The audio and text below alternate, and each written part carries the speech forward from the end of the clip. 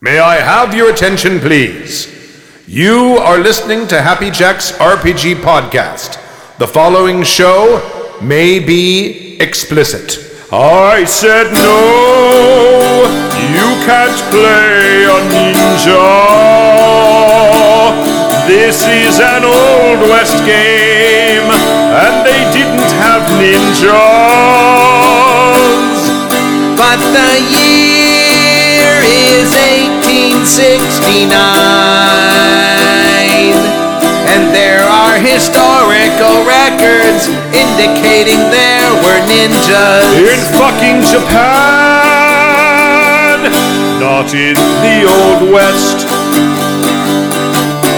I said no. You're already railroading me. Ninja. You're already railroading Well, this me. is an Old You're West already game, and they didn't have railroading me ninjas. now. Why do you It's just like the last always game. have to play oddball? It's just like the last Can't play game. nothing normal. Where you wouldn't let me play a always Nazi, have the I had to weirdest play ideas. the cleric of the podcast. Thank you for joining us for season 15, episode 4 of Happy Jack's RPG Podcast. My name is Stu.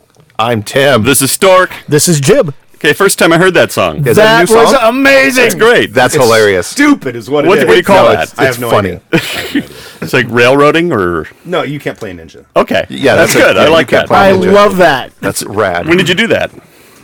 Wednesday? Wednesday?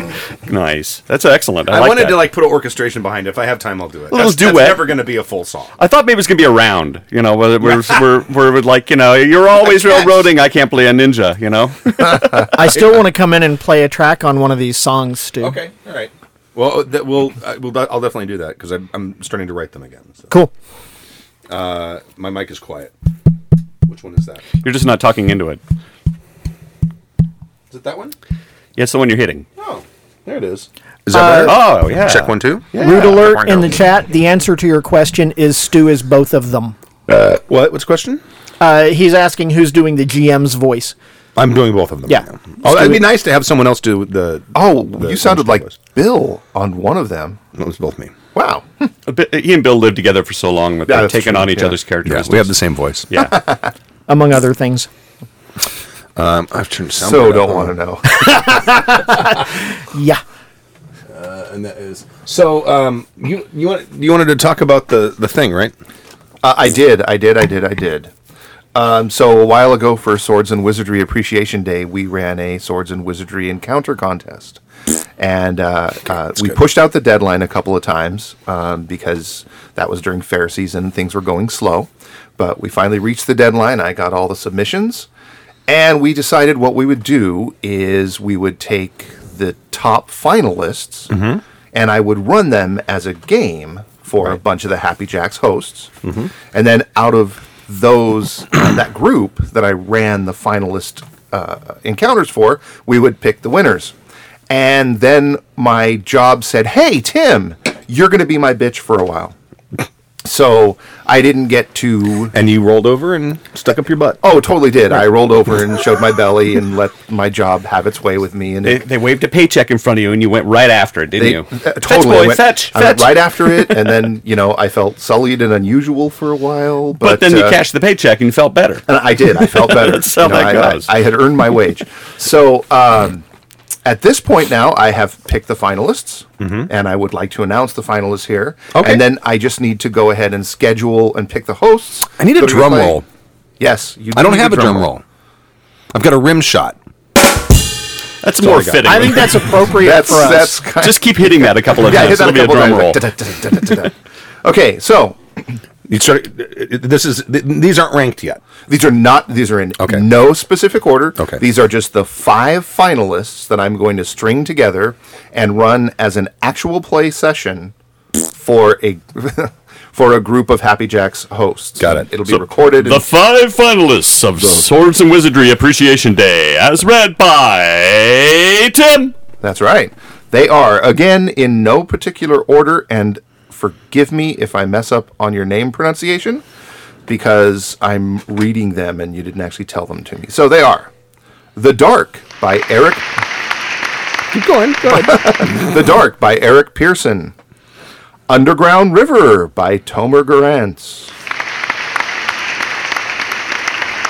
Accursed Compound of the Wood Goblins by Vance Atkins. A Meeting on the Road by Scott Carter.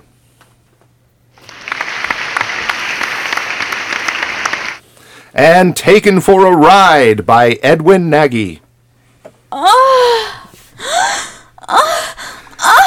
You Taken should for have a done Ride? that for all of them. So those are the 5 finalists. I'm working on putting those together into a single adventure, and then I will schedule, pick some hosts and schedule the actual play. We'll work on that offline, Stu. We can get that posted, and then we'll have our winners out of that. Excellent. Yay! If you heard your name read here today, you are a winner. Please contact Tim offline. Is that what you just said? No. Oh, No, he didn't. all right, never No, mind. they're I- anything like that, finalists. actually. None of that But was finalists. show up at Tim's house. Right. No. With a sign. No. I don't Please hit him with DNS attacks. We, no. we have enough. We have enough geeks showing up at our house. We don't need more. Go to gibberingjamer.com with your Gibbering best gamer. Good God. with your See? best Good DNS God. attacks. Good God, gibbering gamer. It's all hard G's. Okay. Did you skip English class in high school? He did. I did. It's programming. I'm a programmer. Yeah, you know. He was taking Fortran instead. I totally was. Fortran. And Speaking of actual plays, got a chance to play Old World of Darkness last night. Can't talk too much about it because Kurt's going to run this scenario at the next game convention. nice. Love that system. I love Yeah, it. love I've Vampire. Never It's played great. it before. I've read Old World or New World of Darkness, Mm-hmm. and I really like it. And I want to run a game in it. But yeah, it's a lot of fun. Fabulous fun. It is. I think it's a spectacular system. It is. Well, which you were playing the 20th anniversary one? The 20th, Yes. which is Old World of Darkness. We were talking before we went on there. Tim intimated, because you're really familiar with the system, right? Yes. He intimated that that's actually a really good rule set. It's cleaned up. Yeah. It makes more sense. They've reorganized some stuff, and that's. I guess you're saying if you want to get into it, that's the one to pick up. I guess Is not. it being supported anymore? Well, it is. The White Wolf, or now it's Onyx Path. They're doing a big push for 20th anniversary editions of all of the Old World of Darkness games. I think they're working on. Oh, they're just cleaning them up, making them consistent with whatever changes. Yeah. And they're working on what was the one Wraith, the Oblivion, right now, which I'm really looking forward to. That doesn't. Why'd you guys? Because that doesn't seem like a bad thing at all. It sounds like a really good thing. Well, and actually, they are still putting out new content for Vampire 20th. Now, is New World of Darkness not being supported anymore? It is. So they're It both is. being supported. Yeah. So no one can make up their fucking mind. Is what's Well, I think personally, I think the 20th anniversary editions are geared more to the people who have been playing The Vampire Luddites, and right. yeah, the Luddites, exactly. That don't You wanna know, change. All of us White Wolf grognards who have been playing it for years and years and years. All of those games came out with so many splat books and rules and so on and so forth that by the time that line was ending, it was amazingly complex, and there were contradictions within the rules, and it was kind of a mess. So the 20th anniversary editions clean those up, make it all nice and neat so it can be played again with all of the content. Like the 20th anniversary Vampire core book includes like everything. Like, I mean, it's almost hero-esque in Oh, size. no kidding. It's like this thing. So I have it- the hardback no, at home. It's no, monstrous. the core book includes what, like vampire and werewolf, or just vampire? No, it's or- just vampire. Okay, It's just, right. but it includes. Now, are they doing what they're doing with New World, which is there's a core rule book and then there's other books you add on to add the different things? No, sir. So is there an interoperability like there is with New World? Probably not so much. Okay, all right. The old World of Darkness games, you could make them work together if you really tried hard, but it's recommended you don't because a lot of the rules don't really match up. Like the Werewolf Gnosis, which is the equivalent of a Vampire's Blood Pool, I think. I never played Werewolf. That kind of stuff makes werewolves crazy overpowered. So when you Right. put them against vampires, it's generally speaking the werewolf's going to tear the vampire's head off, and they're going to As well they mow down should. through them. As well they should. That's not but- the way it happened last night. Yeah, but there were 4 of us. That's true. That is true. That is true. There were 4 of us. And again, it could be different with the 20th anniversary stuff. I only have Vampire 20th. And really,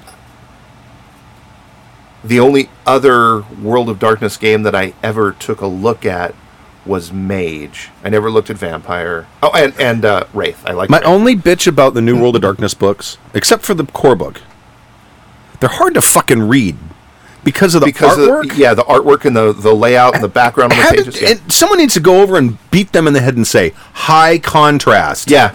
I agree. What the fuck? I got the PDF. I'm like, I can't fucking read this thing. That's why I never got through Vampire the Requiem, which is the new Vampire. Right. The core book I got through, and it was a good read, and it was a good set of rules. But the Vampire the Requiem, I read like the first 5 pages, and I Because of the layout, you couldn't finish the book. Yes, the layout is so shitty.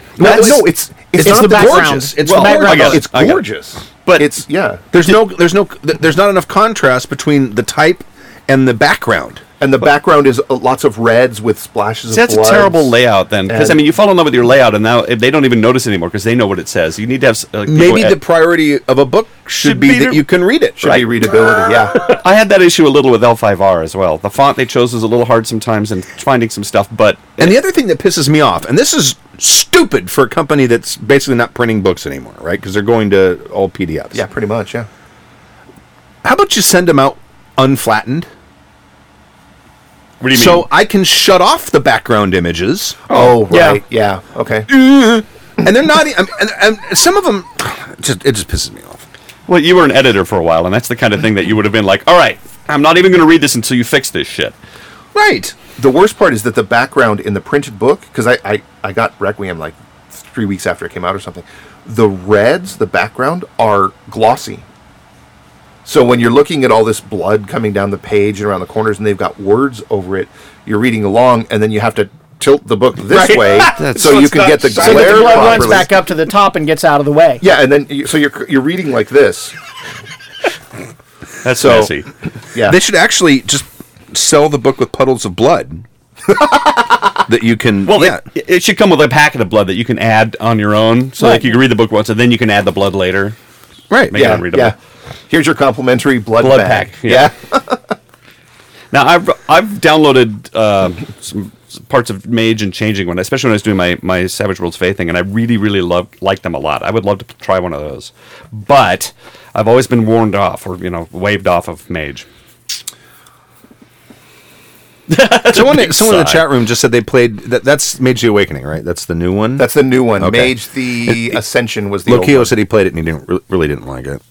My thing about Mage is they have a really cool idea, and again, I'm not putting myself out as an expert on Mage because I read it once, and I just being involved with White Wolf players a lot, you hear a lot, and it's really cool. As Mostly a mage, complaining. Yeah, a lot of complaining. A lot of complaining. And kvetching. And, yeah, So they play the game, but they complain about it as well. all the time. It's That's crazy. really funny. Isn't that true of every game system, though? Not Savage Worlds. No. People love Savage Worlds and don't It comes with a Don't- complimentary thing of Kool-Aid that you can drink. don't ever talk about changing a rule in Savage Worlds. Oh, no. I learned the hard way. I love Savage Worlds exactly as it's written, and you should never ever change it. Unless they actually Blasphemer! fix it. But the thing about Mage Mage is the Breakening. yeah. Mage the Breakening. Nice. So you have two for a mage. You have two types of magic. There's coincidental and something else. I don't even remember. But the thing is, you have reality breaking power at your disposal. Right. And you can do anything you want. And if you can make it appear that it's a coincidence, then you should be fine. But if you launch a fireball out through your fingers, then you're going to build up paradox and bad shit can happen to you. It's a cool idea, but you literally have reality breaking powers. You can do whatever you want Right. completely. Right. I like that, though. Yeah, it's very. Especially if there's consequences. Well, no, I by whatever you want. I'm not talking in you're role playing, so your character should have its agency. I don't like that term, but so you should have your agency. You should be able to go and do whatever you want. I mean, you can do whatever you want. I want that building to have never been in existence. And it is no longer in existence. And that's fine as long as there's consequences. Which there are. But I never got too much into it. So I'm kind of grousing about a game that I didn't get too much into, and I shouldn't. We steamrolled over you, Stu. What were you we gonna say? totally did. I don't remember. Sorry. But you enjoyed Vampire. I did. I don't like the whole playing a monster thing is kind of gross to me, a little bit. I think that I would probably prefer to play like a Hunter game. Hunter's fun, and they do have a supplement out for playing Hunters for 20th anniversary. Oh, they do? Yeah. Mm-hmm. Well, I've already got like Hunted or something? like 5 or 6 books for New World. So I've already got. And I have meet very few people who've played New World. The guy at the Starbucks over here, he runs New World games. How do you even know that? I was wearing the T-shirt RPGs promoting literacy and abstinence since 1974. That shirt. All right. And I was wearing that shirt when I was over there. He said, "Oh, that's funny." We started talking, and I told him what I was doing, what I was running, and he said he was running New World. Oh, cool. He's not running it right now. My understanding is that in New World you can mix the lines, so you Absolutely. could have vampires and werewolves and Yep. all that kind of stuff together. It's very. It seems Because they've very evened out the interoperable. playing field. Yeah, right. Yeah. All right, we should start. Yes. I wanted to talk about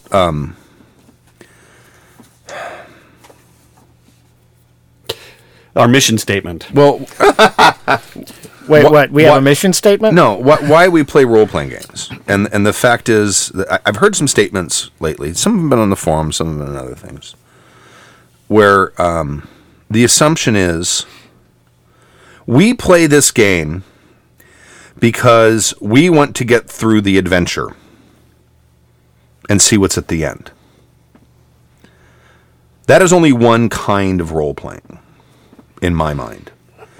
I think that probably stems out of prepared adventures, adventure paths, that kind of thing, where literally the purpose for sitting down is to get through this pre-written material that the GM has read or wrote, and we want to get through this so that we can get whatever the prize is at the end of it.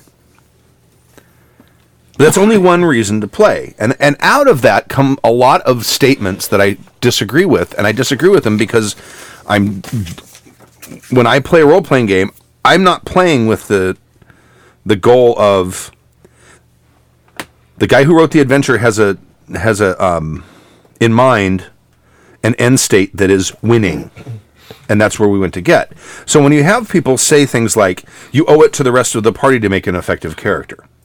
Fuck you. Fuck you. Yeah. You're an asshole. Okay, in your game, around your table, with your players and your assumptions, sure. Okay, yes. You owe it to your... How do you explain Traveler?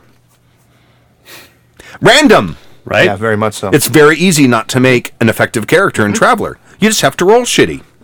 And that's easy for some of us. Why are you looking at me, Stu? This is... I when I first read this, I really took exception to that. You owe it to the party to make an effective character. No, I don't.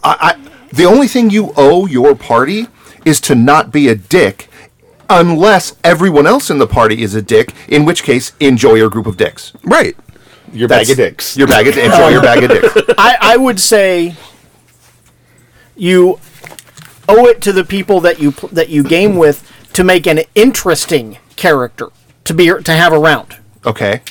But you know what? I don't even think you owe them that. The only thing that you... Really, the only thing that you can owe anyone if you're going to sit down at a table and play an RPG, I think, is to have fun doing it. I totally concur. That's it. You know, Other though, than that, you don't owe jack shit. It's funny because I got in a lot of trouble or caught a lot of grief for making an ineffective 4E character. Sure. And in fact, he wasn't actually that ineffective. I just played him badly because I was going to have this arc of a character where he starts out an arrogant prick and turns into an effective sorcerer. But nobody had the patience. Well, few people had the patience because with 4E too, if you're not playing effectively, you put the rest of the party in jeopardy. And it started to wear on a lot of the other people that I wasn't doing things right. and that's one of the reasons why I don't play 4E. I fucking hate with a passion role protection and niche protection. I hate that. We have to have a fighter, we have to have a thief, we have to have a spellcaster and a healer, and we have to have a ranged DPS guy and a tank. Bullshit. Bullshit. Well- I'm the GM. If my players want to play a group of 6 wizards, fuck it. We're going to play an all-wizard game. Damn all the stupid roles and Yeah. niches. Yeah. I totally agree. I have always agreed with that premise from day one, even back in the dawn of time when we were playing first edition. The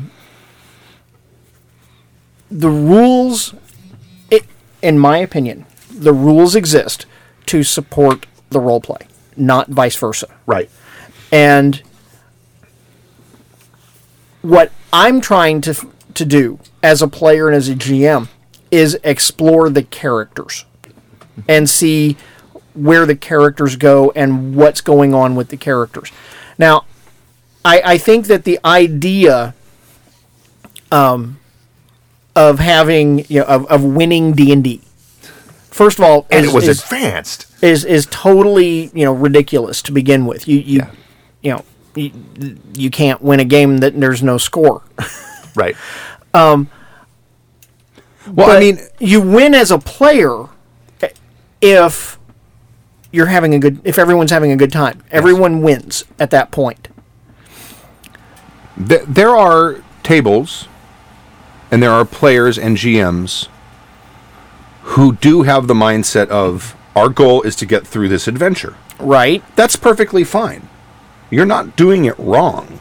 Right. But to make a blanket statement saying you shouldn't play a character who's completely broken, or you shouldn't play a character that's ineffective, it's a disservice to the other people who are playing, that's only the case if you're playing in those kinds of games.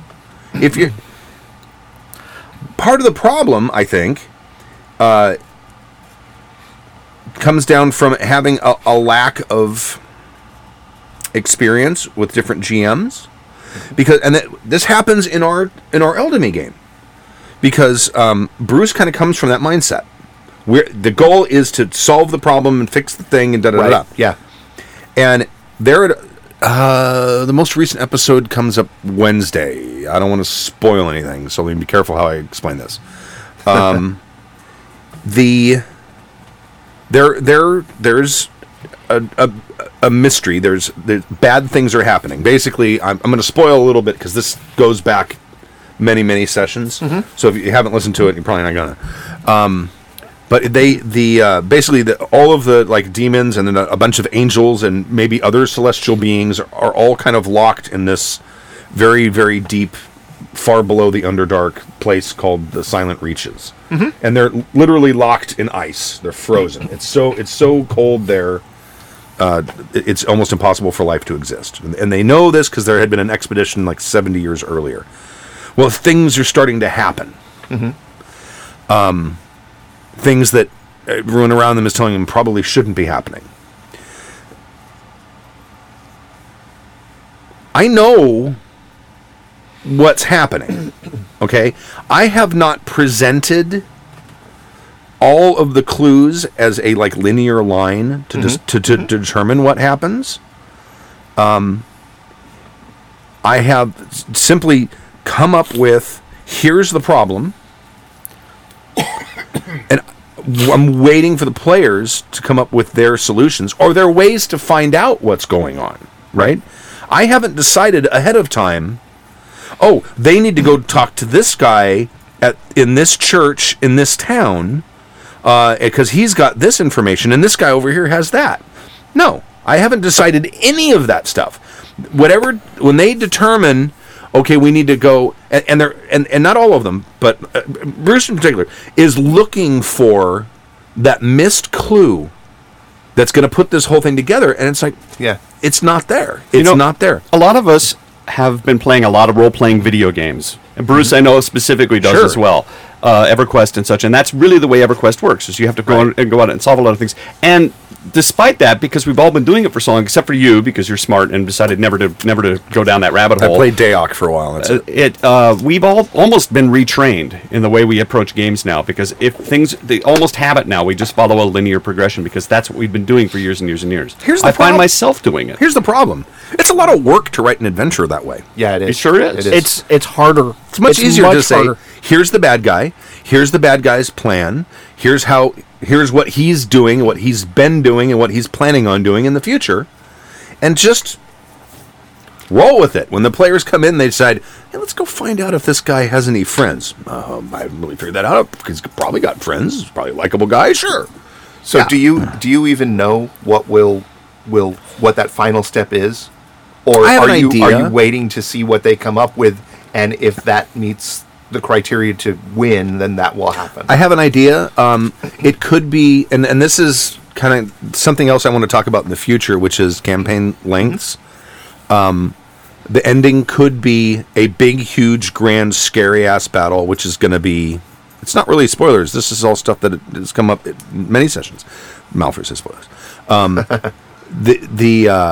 There could be one big, huge fight with something when the party's many levels farther ahead, if the game runs that long.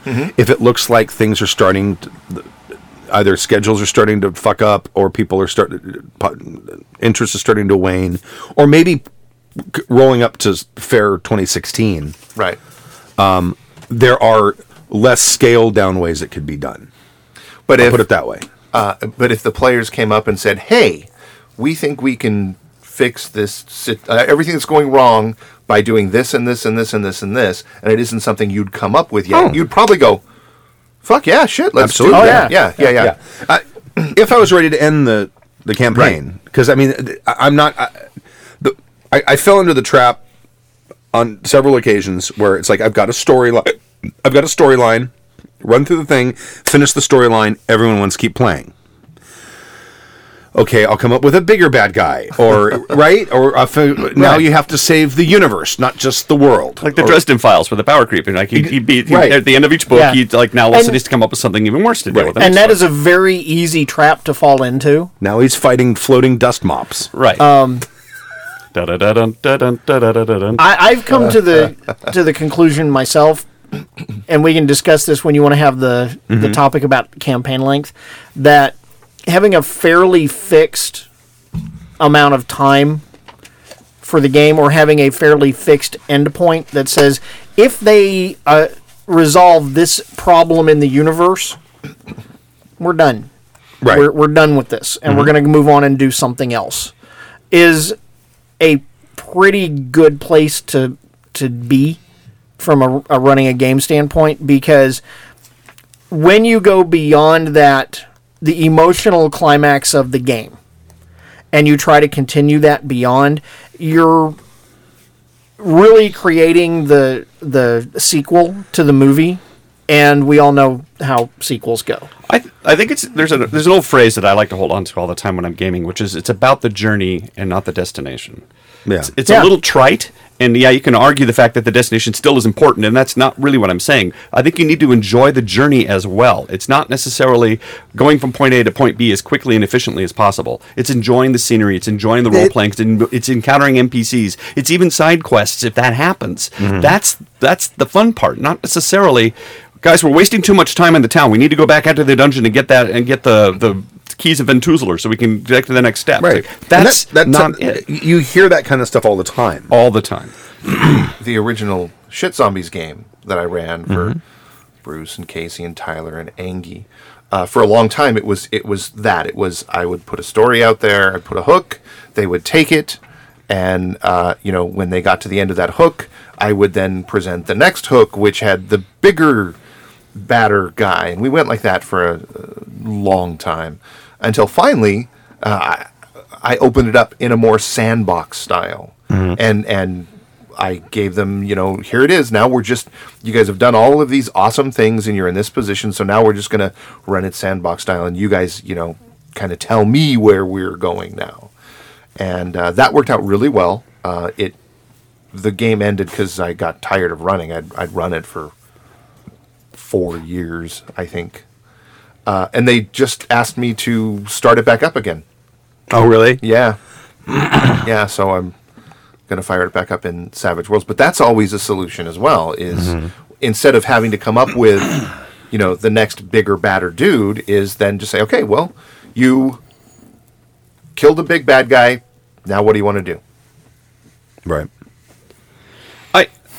It's an interesting thing because we've touched on all these topics numerous times, and I wanted to sort of play devil's advocate a little bit. What do you say to the player that is too much into role playing, right? And it gets to the point where nobody's following any of the clues, and you're having every session you're having to shoot from the hip, and does it get exhausting? Does it get tiring? Do you want to rein them in? I think it depends on the table. I mean, if you've got Clockwork Steven. Mm-hmm. He is a wrench thrower. He likes to obsess on little things in the game, but he likes to role play as well. Yeah. To the point where he doesn't even look at his character. I mean, he's the kind of guy who, if he's sitting down at a table with a bunch of end goal or end state oriented players, he's going to drive them fucking batty. Yes. Right? Wrong table for that guy. Put him in. Imagine him in the L5R game. Yeah. Would have been great. Yeah. Because, I mean, there are goals, but, I mean, it's not like, no, you guys we have to figure this out. I dropped so many clues about so many different things in there, and you guys are like, meh. Right. Let's go have tea. We're starting our own tea house, so fuck that. Clockwork plays in my Pathfinder pirate game, and he's a ton of fun, and I love having him in the game. There are times when I have to go, Steven, stop. Sure, yeah. Yeah, because he will get totally into his own headspace, and he's just playing his character. He's just playing his character. Absolutely, yeah. And that's cool, and I dig that. But there are times when I have to go, hold on. I need you to slow down for a second while I work with the rest of the people at the table. Oh yeah, and he will. And he does. He will he won't get butthurt about it. He'll like, cool, I'm good. I have nothing but good to say about that guy, and this. This is going to sound all man crushy, and maybe it is. I mean, he's cute and all, but he joined the Shit Zombies group, and he's playing in 2 of the games that we have going, and in each one, it's just been. Again, this is going to sound stupid man crushy, but it's just been a joy having him in that group. It's just amazing. And what you guys are saying, I haven't seen now. I've only been gaming with the guy for a short while, but he did, in the one game we're running, he did go off on his own and committed the cardinal sin of splitting the party. But it worked out because what he did contributed to our, at the time, goal. So there's my Steven is a very generous player and is always quick to involve other players. Yeah. And he's a true pleasure for me to have at a table. He is. He played in the Sturmgeist game that I ran for years, and it was the dynamic of that group was just spectacular. It was so much fun. This was not supposed to be a whole I love Steven thing. I think he's an asshole and his girlfriends are way too good looking for him. Anyway, my point is... Fuck that guy. Fuck that guy. Well, he was in a... No, we're not talking about him anymore. No, hold on a second. I ran a con game. It was GURPS Traveler. And there again, con game, 4 hours. And he's playing like the ship engineer, and he decides, I'm going to change all light bulbs in the ship. Like, in a campaign, great. But there again, different setting, different table, different rules. Yeah. You're playing at a con game where you've only got 4 hours. Maybe you don't want to have as amorphous of a story idea when you come into it. Maybe you want to have, some more concrete stuff because you've got a finite amount of time. The Eldemy game, there's no time limit. We only play 2.5 hours a night max. But right now our only deadline is Fair 2016. So, and that's not really a deadline because you could pick it up when Fair's over. And we play on Mondays, so we could conceivably play through Fair too. Yeah. Which unlikely. Fucking Mondays after a weekend of Fair. Yeah. I'm surprised you can keep your eyes open at work, man. Jesus. Get home to bed. But Yeah. anyway, but I mean, sitting in an open-ended campaign compared to a convention game is a very similar kind of dynamic as the players who are goal-oriented and the players who are more interested in just telling the story. Right. And either is fine. I think it is absolutely true that in a con game setting, you're not going to get as much character exploration Oh, totally. Yeah. as you will with a campaign.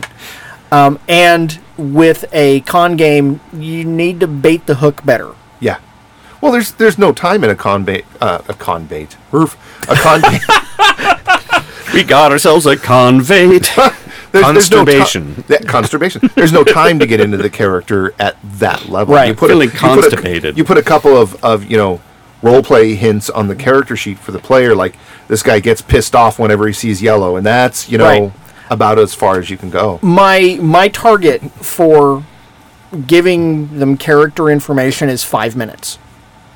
They pick up the sheet, and in 5 minutes they know who the character is. Okay, yeah, I think that's a good. Yeah. I'm talking like I'm a pro from the two con games I've run, but yeah, All right. Here's something I'd also like to point out. You had a couple little things here, Stu, about character advancement is struggle, victory, and defeat. There's a lot of players out there, and Angry kind of brought this up, that don't like to lose. Why would you want to lose? That's not fun. Because and I failure is disagree with interesting. that. I think failure is interesting. I think failure is character growth. I think more storylines come out of a fail as well. Yeah. Yeah. Whether Oh, yeah. whether it's you failed to kill somebody, whether you did kill somebody by accident, now there's people after you, all of that stuff. Mm-hmm. A failure is more interesting to me than a win. Right. I think that a lot of people miss that. I think that they're like, "Oh my God, you've failed." And well, maybe it's because I'm used to rolling ones all the time. But imagine what awesome things will happen to the course of the campaign if, let's say, okay, we're in a gunfight with the bad guys and someone accidentally shoots an innocent person in the head. Absolutely. Next thing we know, our face, the closed circuit There are wanted posters. footage is on the television. Our faces are on the television. Oh yeah. And that's You've just totally changed the dynamic of and the that's game. one of yeah. the reasons that when people roll a critical fail, I want them to tell me what happens to Yeah. them. It gives them agency, but also allows them a chance to add to the story, and it can change the story. But also, if you approach everything as winning, you're never going to give yourself a chance for those failures. And nobody thinks of it. That's what makes character so interesting in Traveler, is that we end up with all these fails, with all these failed missions, with all these failed moments that add to the depth of that character that you never would have picked on your own. Right. Yeah. Absolutely. And if all you ever do is win, then the winning has no meaning. Right. Yeah. Some of the most interesting things that I've ever Unless seen you're the GM. No. There was in the Stormgeist game. Not to bring Steven back up. Sorry. Thank you for but- listening to the Steven The Jacks Steven podcast. episode. No, but there was this one NPC who was just making their lives miserable. Just everything, constantly, over and over and over again. And at one point, Steven's character squared off with her, and she beat the crap out of him. He barely survived. But they subsequently killed, or thought they killed, the character. And then, okay, it's no spoilers because this is long overdone, but her twin sister shows up. And was even worse than she was. And Billy Goat's gruff. Yeah, so, but I could just have a blonde woman walk down the street in that game. Does he twitch? And he twitched. He was like, ah! No, I totally agree with all that. I played in a game with a recurring villain bad guy, and we eventually wound up defeating him, and it was a glorious, victory. But what I remember the most from that game was when he beat me down and broke my custom weapon that I'd had made right in front of my face. I remember when he beat me down and then took my custom bear pelt cloak that I'd hunted the bear and made and cut it up into little shreds and threw it all away. That's what I remember. Did you cry? No, but I was very angry at my GM. That's me, yeah. You took my cloak. Here's an example. Also, I mean, when my arrogant sorcerer who had just hit his new tier and had new powers and was feeling very very headstrong decides to just walk on his own down the corridor. Everybody remembers that moment. I bet people don't even remember what we were fighting. They have no idea what the monsters were. They have no idea. What they remember is that I split the party because that's what my character would have done. He's exactly in line, and we won. But I bet you no one remembers what it was we were fighting. All they do is remember that fail, that Right. quote, that moment where he put things in jeopardy. Because that's was what makes the interesting. story and interesting. And this is where I think the system you're playing comes into it in that particular situation, because that created a bad tactical situation for the group. Uh-huh. It turned what probably would have been a 2-hour combat into a 4-hour combat. Oh. So it had a bad repercussion. Nobody died. No one died, but the combat that would have gone and been methodical, and everyone just ganging up on each one as you find them, rather than all of them coming out at once. That's I think a failure of that particular game system. I just recently listened to those episodes. Oh, when we were talking about the 4 or 5 hour combats, Yeah. that was a tough Hey, fight. Stu. It was a very tough. Yeah. Would you adjust my camera because I look Oh. like the neighbor on? Now, Tim. I don't think so. How's Tim. that right there? Good. Yeah, I'm so now Stu. So it's interesting. We've all been trained to win. We've all been trained to not fail, and I guess that's important in a lot of cases. Everybody's failing left and right. You know, you're. It's. I guess that's probably not fun at all. It's, another character died. Roll up another character. Another. You know, Failure that doesn't also, have to mean character death. Well, though. that's what I was going for. Is like I think failure is another way to advance the story, or even character advancement. It's like, wow, you just got beat up. Here's a +1 to your constitution, or something. It's Right. another way to advance. It doesn't necessarily mean a loss. I think it's maybe a way to retrain Not the way a you role think. playing game where you only get experience from failures. It's called Dungeon World. I can't Actually, get through that's- that book. I cannot get through that book. No, I can't either. But that's I was gonna have to have someone run it, just playing it. Oh, what's his name? Said he'd run it. We can take him up on that. what's his name? And Angry why did you win Angry. him? Angry did? Oh, I thought. Okay, Hive Mind too. Yeah, no, he said he'd run Dungeon World. Okay. We'll do that. I'll record it. I can't do that game. I want to roll dice as a GM. That is kind of It is a very different Yeah. mindset as a GM. When it's like all of the dice rolling is in the hands of. You bought all these dice. I know. of I the- have a of the huge players. collection of dice, and I want to roll them. Yeah, I want to roll them. When it matters, you can When it always just go matters. home and roll No, them. well, but I do. But I, I do. Okay, I- now I- that's a whole new spin on masturbation. No. Timothy. Like when I'm watching TV, I just open up my big dice box and just randomly roll dice because I'm a fidgeter. I mean, so I fidget with stuff while I'm just sitting, and that's one of the things. That and I shuffle my Savage Worlds action deck just While you're over watching and- television? While I'm watching TV, I would kill over you. I'm and- like, shut up! I'm trying to watch the show.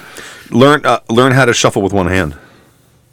oh wow, that can You're not really shuffling, but you're kind of cutting. It's do what's like a called card cut. riffling. Yeah. That's the Okay. term. I had a card manipulation book years ago. Why doesn't that shock me? It's an illusion. It's an illusion. It's magic. And my hands are not the right shape to be able to do that, though. You got the same problem. Let's move on. Okay. All right. First email. This is from Gavin regarding Moment of Truth. That for those of you who don't know, I'm writing my own role-playing game.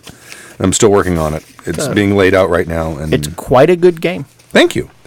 Make sure that the contrast is exactly the same with the background image, so that people have a hard time reading it. Black on fucking white. Because That's what it's going to apparently be. that's what sells a book, is that if the contrast. is No, bad. apparently not, because White Wolf sells a fuck ton of books. That's what I'm saying. Or did, until they stopped printing books. Hello from the Great White North.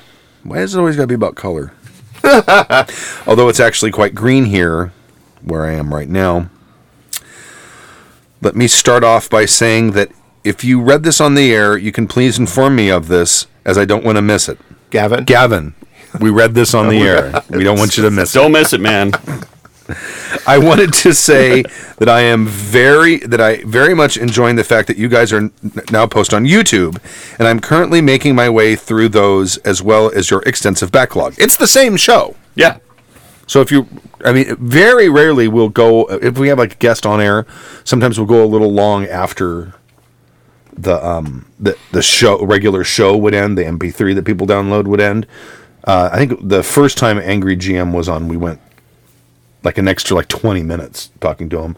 I think we may have done the same thing with Paul. Yeah. Phil. Gotta keep calling him Paul. Vecchione, the guy. He's gonna be on again Next week. Is it next week? I think so. It is? Okay. Don't want to miss it. Sends backlog. A couple weeks ago, I messaged you on YouTube. Perhaps you didn't see it. I do not read the YouTube comments. I've been told it's a bad idea. So I'm not going to read them. So if you want to contact us, email us, happyjacksrpg@gmail.com. That always gets read. And if you send me messages on the forum, I will get those too. Anyway, this time I thought I would try to contact you by email instead. My original message detailed how much I loved and both enjoyed the music and the show and asked me the question. My question was whether or not you planned to add magic to Moment of Truth in the future or not. If so, when? If not, why? I want to try running Moment of Truth campaign, but my group I'm playing with at the moment is not very fond of games without magic involved in some way. Now, if you're not planning on adding magic, or you or anyone else have any ideas on how to add it anyway, thanks for writing me. One last time, let me thank you for everything you do, including the Pox Boggards, Celtic Squall, Happy Jacks, and Great Moment of Truth. Sincerely, Gavin. I don't know if it will be in the core book. Probably not. Jib has been helping. Yeah. I mean, it's kind of stalled because that game kind of stalled. Yeah. But I have copious notes. Okay. But there's probably going to be more than one magic system. That one is kind of a points-based one. Yeah, the one that we used for that game was points-based, and it worked just fine. Right.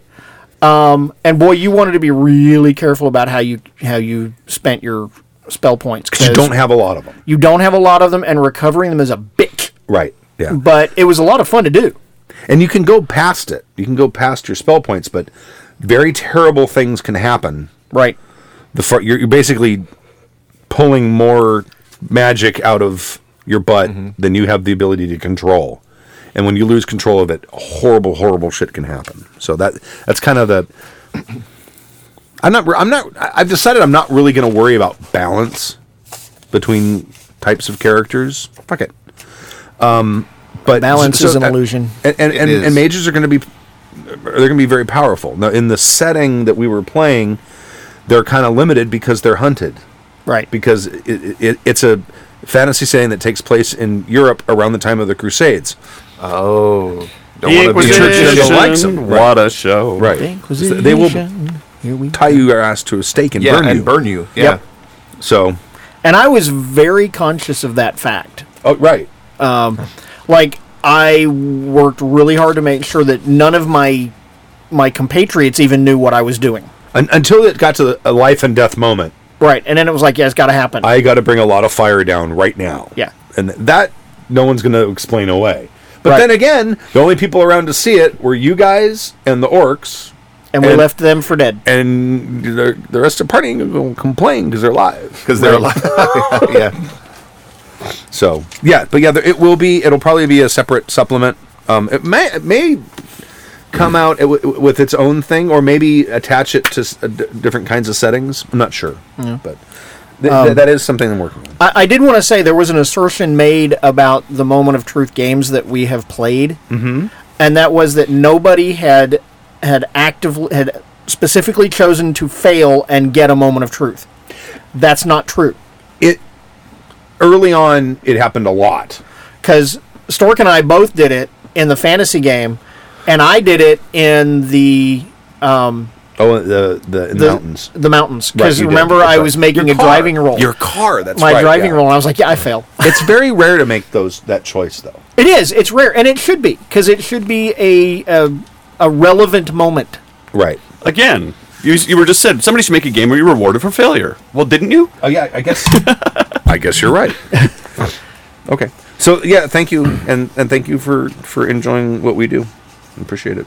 Next email. Who would like to read this? I'll take that, if that's okay. Yeah. Someone run a Call of Cthulhu game for Stu, sent in by Taryn. Enough is enough already. Stu has mentioned that, while he prefers to GM rather than play, he would love for someone to run him through a Call of Cthulhu game. Someone man or woman up and just do it for him already. Now that the main point is out of the way, greetings all. Okay, done with this email. Happy gaming, Taryn. You guys better keep the promise of having Angry GM run an online game for you guys or else. The reason I wanted to read this is because I'll man up. Okay. Awesome. Brilliant. My earliest GMing was Call of Cthulhu. Oh, really? Yeah, well, first edition AD&D, that was the first non-AD&D game that I GM'd. Okay. And my old group said that call games were the best games I ever ran. Really? So I will totally put together a Call of Cthulhu game. I'll run it under BRP, or I'll do Realms of Cthulhu Savage Worlds. I'd like under burp. That's fine. That would be. That's fine. And if anybody else wants to play, I'll totally run it. Call of Cthulhu is something you can actually do solo. I think it would actually might be a little more fun because you're not having to try to keep everybody busy. In many ways, it's just the detective or the person and him finding the clues and putting it together. I Because find that most of Lovecraft was by some guy stumbling into something by himself. Yeah, but I find call games work well with 2 or 3 people. All right.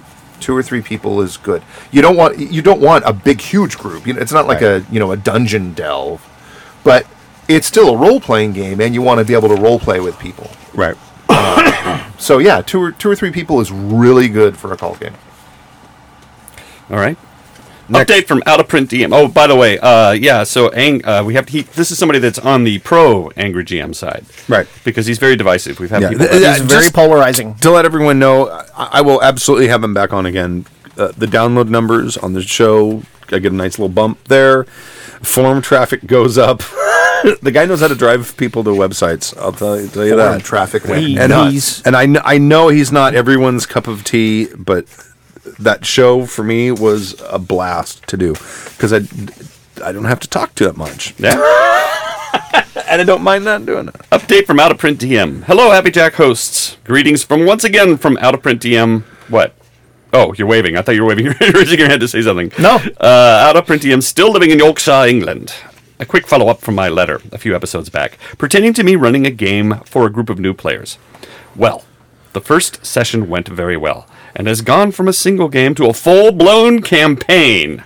The 5 ladies playing have really surprised me, keen on roleplay, and not wanting to fight anyone they encounter. The advice from the show has helped very much. One additional thing I have done is using the milestone rule for gaining a level so that they don't see encounters as experience point piñatas. Do you want to talk about that at all? The milestone rule? All right. A confession. I think we may have broken one of the DMs in our group. Oh, good. At the end of the last As you year, should. one of our DMs decided to run a D&D 5e game and got the Horde of the Dragon Queen and set up to running it, a mixed party consisting of a Dragonborn bard, an elf rogue, a drow paladin, mine, a half-elf ranger, and a human wizard. We started the game as traveling companions, a common trick in pre-published games, and encountered a town under attack. As the good paladin, I charged in to save the innocents, and the rest of the party backed me up. This is when things started to go a bit wrong, or as they would say in Yorkshire, sideways. I think the adventure intends for you to fight your way into the keep that has been besieged. Not us, though.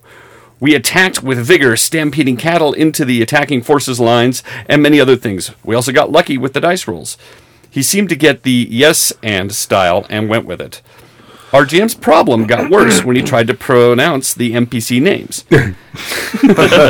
Now our group is a range of players from 30s to late 40s, and he always has a laugh when we come together. And we always have a laugh when we come together. And we took the proverbial christening the NPCs with silly names.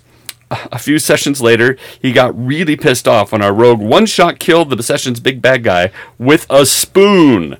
See Appendix X, 1 below for how. We also noticed a distinctive lack of preparation on the DM's part. I've always practiced the rule of P, Appendix 2, in gaming. I guess I'll read the appendixes after the end This of guy this. sent appendixes with his email. Yeah. At the end of the session, Appendices. Oh, that's right, appendices. And you guys thought I was bad. at the end of that session, Only one page. he closed the book and said, next week he is running the game in a homebrew. As next week arrived and our party was forced into the Shadowfell because the DM likes playing the undead, the game was at best lackluster, and as the players' frustration grew, so did our sarcasm, and he stopped running for a bit. He has not returned to our group since.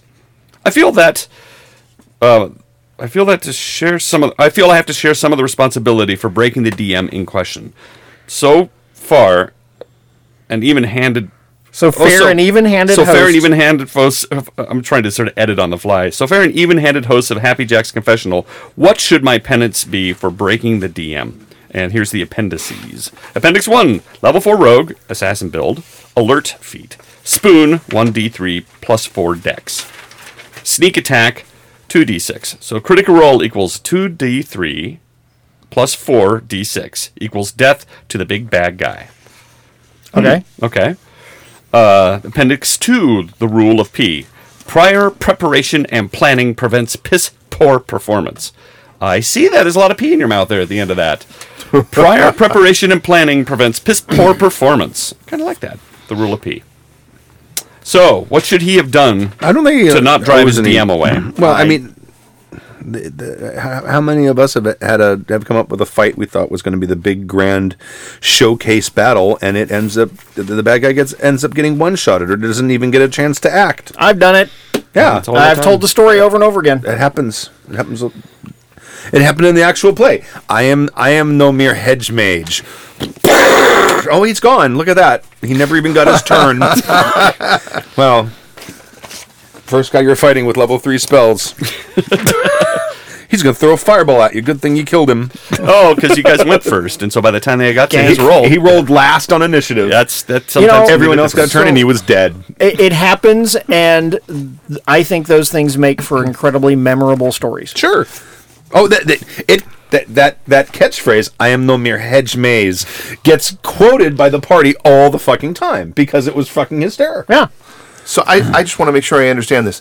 He's concerned that the DM packed up his shit and went home because he couldn't take the fact that they one-shotted the big bad guy and got sarcastic about it.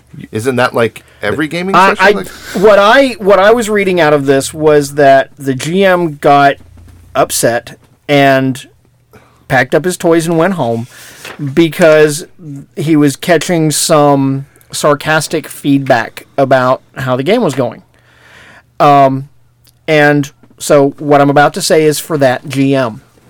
Suck it up, Buttercup. Yeah, fuck it. Fuck up, boy. I think you're better off. Yeah. Okay.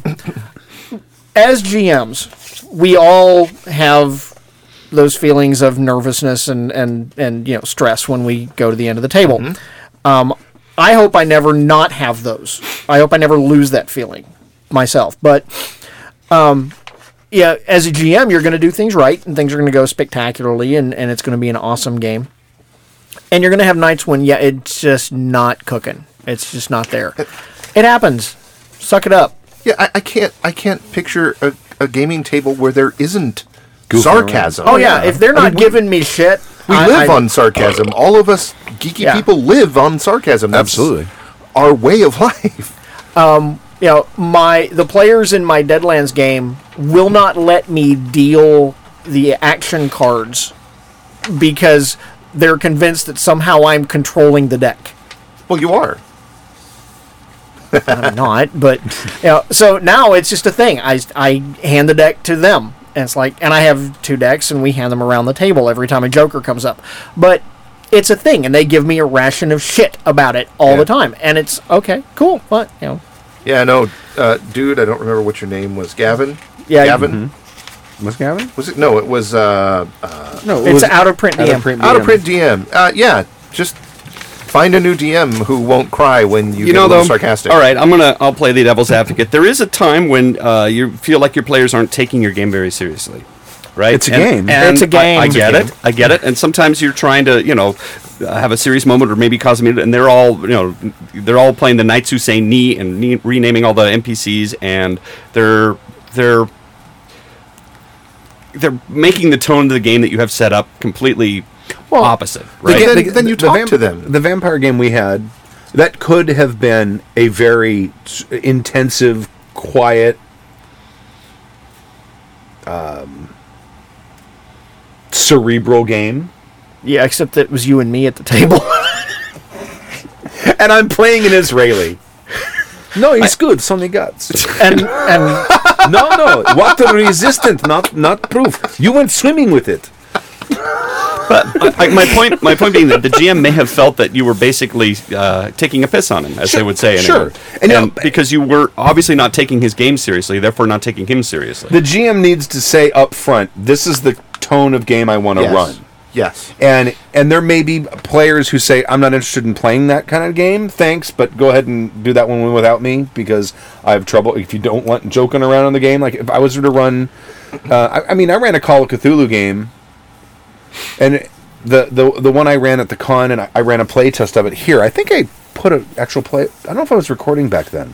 I may not have been recording back then, but we did a play test of it, and everyone was very, very serious the whole game, and it ended up with the whole party being killed at the end of the game. Some of them by each other's hands, but it was, and there was a couple times when the players would say, just so they say, this is a play test. I understand this is a play test, but at this point, my character would get the fuck out of this city. Right, Elspeth brought that up. Right. She was like, is there any reason I can't get on a train and leave? And you're like, oh, shit, no. There really was is when no I reason. did the final game. Right. Because I realized that.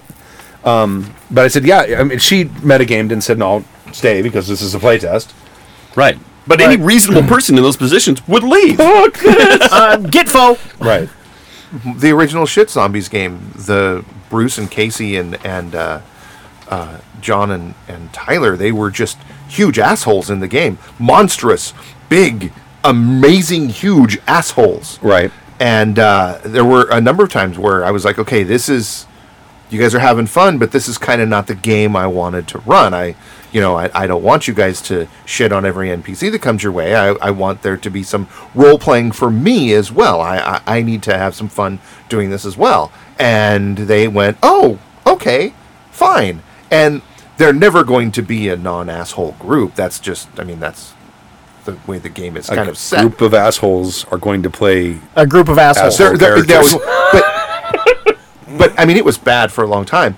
But that really toned it down. Sure. Yeah. I mean, that toned it down a lot because I told them this is, Yeah. And, again, it comes back to our pretty much constant advice for everything. Having a grown-up conversation your players, with your players. The other thing is, I guess, too, as a player, if you're being sarcastic and dissing his game and you're not noticing that he's feeling uncomfortable or feeling it, maybe it's up to you as well to be a little bit aware, a little bit more sensitive about how you're treating somebody's hard work, because he doesn't have to run a game for you.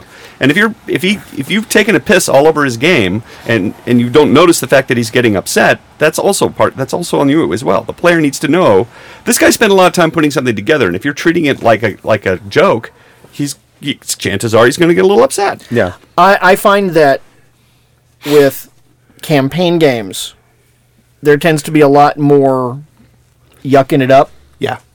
Than with con games. Or even one-shots. Yeah.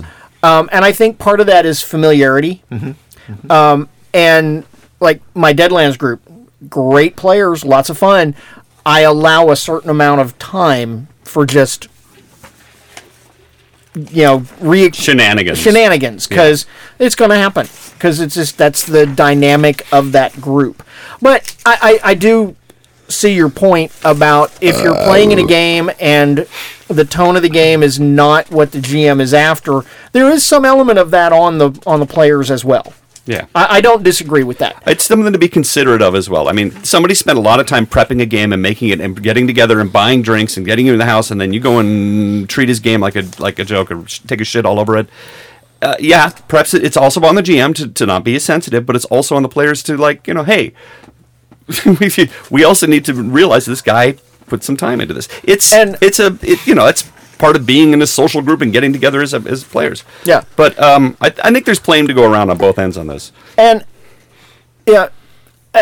to be fair, sometimes things just get out of hand. They do. You know, Things do escalate. I've gotten caught up in the shenanigans myself, and where, you know, like, we're just, you know, something strikes me as funny, and it's like, whoop, quip comes out of my mouth before I can stop it. Yeah.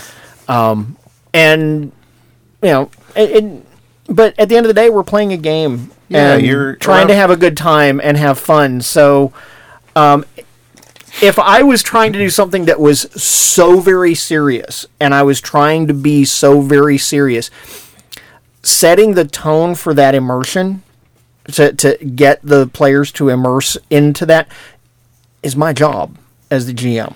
Ultimately, that responsibility is mine. They also have to have buy-in to that, and I think you have to have a conversation beforehand. I agree. Don't blindside them. Well, or even after you the normally play that way, and then suddenly they come into the room and there's candles all over the place, and you know the windows are draped in black curtains and all of this, and let them know beforehand. You should never So they're start not a worried about game. their lives. when they, Oh God, no, do with not me? Blackleaf, no! That's the first thing I would think. Not Blackleaf. but you know, the thing is, though, I think I just forgot what I was going to say. You think you just forgot, but you're not sure? I couldn't remember. Is you're ostensibly a group of friends coming Right. together to play a game. Right. And even if you do set it up beforehand where you've got the candles and the black curtains and Blackleaf's going to die, there's still going to be times where, because you're all friends, there's a little bit of jocularity. Right. I don't think that can never be helped. No. I would love to see a game where everybody came in, sat down, immediately got into character, did nothing but play their character the entire time until the end of the session, and then it was like, "Wow, that was really great." Did I tell you what happened last Thursday? I've never seen that happen. I've never seen that either, and I have seen the inverse many times, where I had something that was fairly serious going on, but players come in, we sit down, we're getting ready, and there's just something about the feel of the night, and it's just like, the emotional context that I was after is not here tonight. Yes. It's not going happens to a lot. happen. So you know what? We're going to play Munchkin instead. You know, but you can change it. Stu changed it in his Ghostbusters game at the flip of a switch. We're all playing this sort of funny Ghostbusters game and kind of having a good time, and the next thing we know, the little kid is talking about eating his mommy's eyeballs, and it got real. Yeah, all of a sudden, fast. everybody's sober. Do you for know listeners that actual play has almost 10,000 downloads? now? Really? Yeah. I was going to say, if you only listen to one actual play that we ever put out, any of us, listen to that one. The very first one. Though the sound is terrible, though. It is. The sound quality is not where They're we outside. got. It's with it's later, hearable. It's listenable. You Yeah. can hear it. But but just the emotional context of that moment is so huge. so Let's go on to the Apple Crisp I got it. from Jonas. Apple Crisp. Email from Jonas. Dear Happy Jackers, I have been listening to your podcast faithfully for the last year, and your collaborative storytelling model of gaming has helped me both as a player and as a GM. oh, thank you.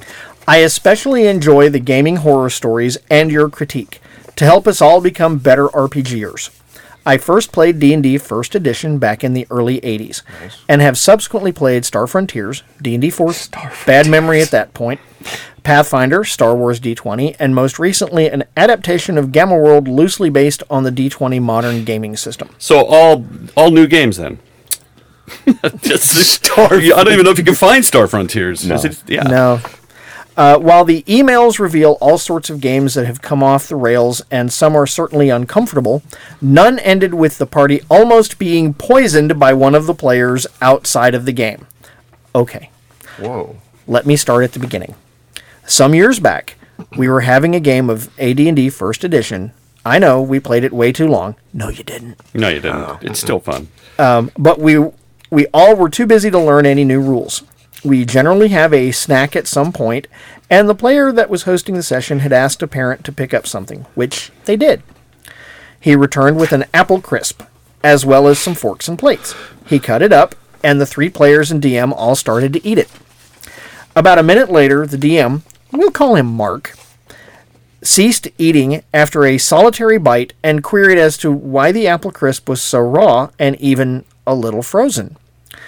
I had noticed something was off, but not wanting to be an impolite guest, had eaten about a third of the portion and now stopped as well.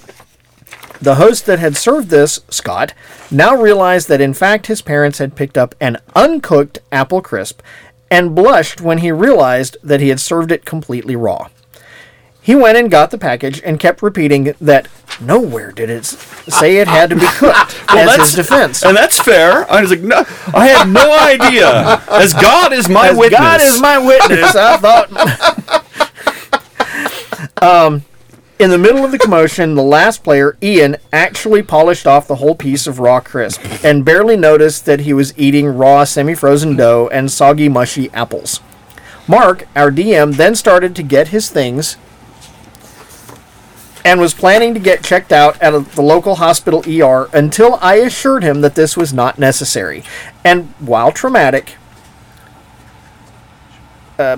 this would hardly be life-threatening. I am a licensed physician, and this was my professional opinion on the subject. This group still routinely games about once a month, as we have been doing on and off for over 20 years at this point. Turning a negative to a positive, we now have the Apple Crisp rule. In any combat once per night, any player is allowed to recount the story as told above. This serves two purposes. One, it adds +1 to the 2-hit rolls and damage rolls of each of the characters in the party for that round. And 2, to never let Scott forget that if he should ever service an apple crisp again, it must be fully cooked. This story gets routinely told, and in many occasions at this point has helped a party get through a difficult combat. Keep on happy jackin', Jonas. You and Worst Gina you're eating is a little bit of raw dough, which means you might have a little raw egg. Might have a But little it's raw been egg. frozen. Yeah. You'll be Yeah, fine. fine. You'll be fine. So, I'm sorry, go I ahead. was going to say, you and Gina like to quote one of these horror stories all the time. Whenever you guys get into a situation, what is it? It's They're Pollywugs? bullywugs, Pat. Bullywugs. They're Bullywugs, Pat. Yep. Wandering damage. Yep. That's the one. So, speaking of still playing AD&D, did you guys see that Wizards of the Coast released a PDF of the first edition Player's Handbook on RPG Now and Drive-Thru? I hadn't noticed Oh, really? that. I did. I heard that they were going to do that. It's legit. It's Was it you that posted it in the forum? It was me. Okay. They a couple of years back they did premium reprints of all the older books. Yeah. They didn't have the source files, so pretty much they had to scan OCR, relay out, and rebuild the books. And they actually put out the first and second edition books as premium reprints. They just took their original layout files for that reprint and released it as a PDF. So That's you very can cool. you can once again buy the first edition AD&D Player's Handbook, all legit. Yeah. And I still have my originals. So. Oh, so do I. So they, Unfortunately, I don't have my originals, but one of never our owned it. listeners gave me replacements. Oh, that's the thing. I have replacements, but Yeah. I have a full set of first edition books on my shelf. I have the full set, and the reason I have them is I said that if I could get a copy of the books, I would run a first edition game at a con a couple years ago, and one of our listeners sent them to me, the whole set. Wow.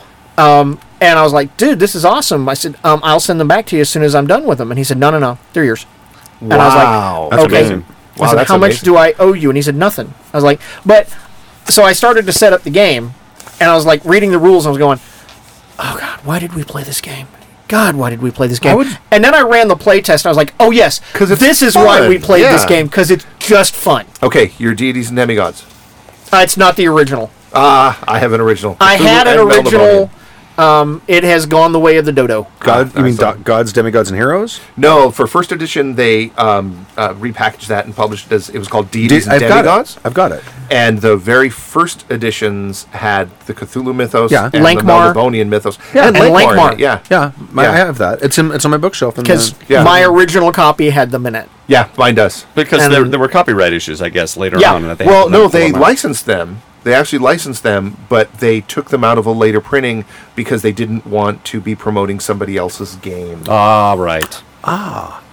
Because if At that point, Stormbringer would come out and Stormbringer and Call of Cthulhu, and I don't think there was a Lankmar game at that There was a point, but- Lankmar setting for D&D For at second one point, edition, yeah. For second edition. And there is soon to be... Actually, you can get it now. For a Savage Lankmar Worlds. setting for Savage Yeah. Worlds, which I have Okay, to... I have I'll to plead run. ignorant.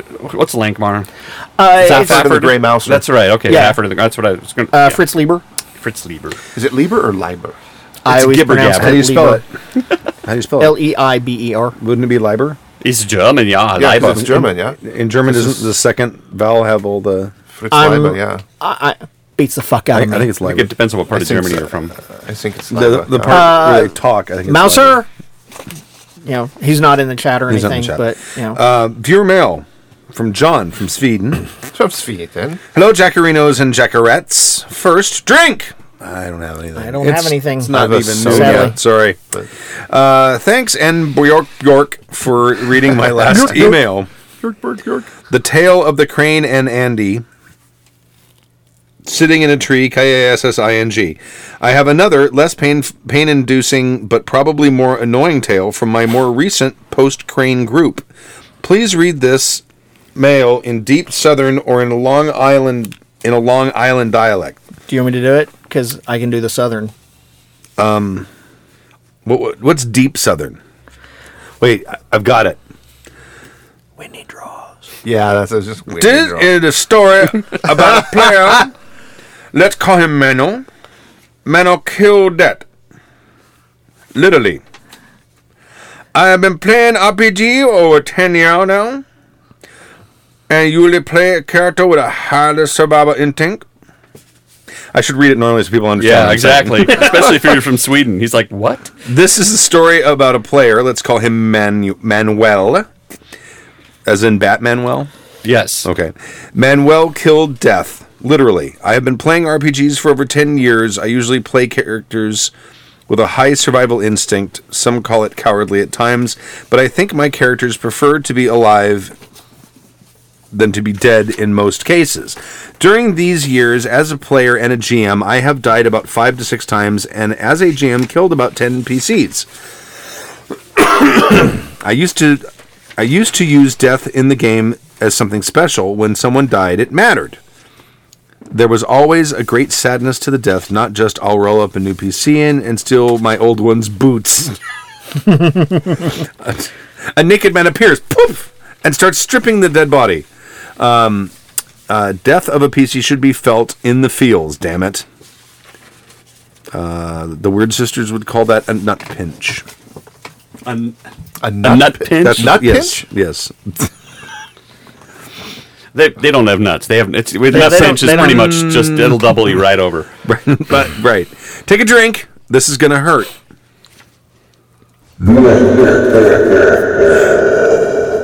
Manuel is the only player I have ever played with that regressed as a player rather than evolve. It started out good. He was new to the hobby and, well, was a bit immature at times, like most new players. However, the first game we played, he stayed in character and played on the story presented. Then something happened. We played 2 campaigns for a year. First, a Swedish game called Simbaroom, pronounced Simbaroom. Hey, look at that! I got it right! You did. And then 13th Age. We regressed from a decent new player to a, I don't know what to call it. We played every Saturday for a year. He died more than any other session. He died more than any other. He died more than player. every other session. Than every other session. Oh, okay, right, So in 3 sessions, he died twice. right. Or in 4 sessions, he died 3 times.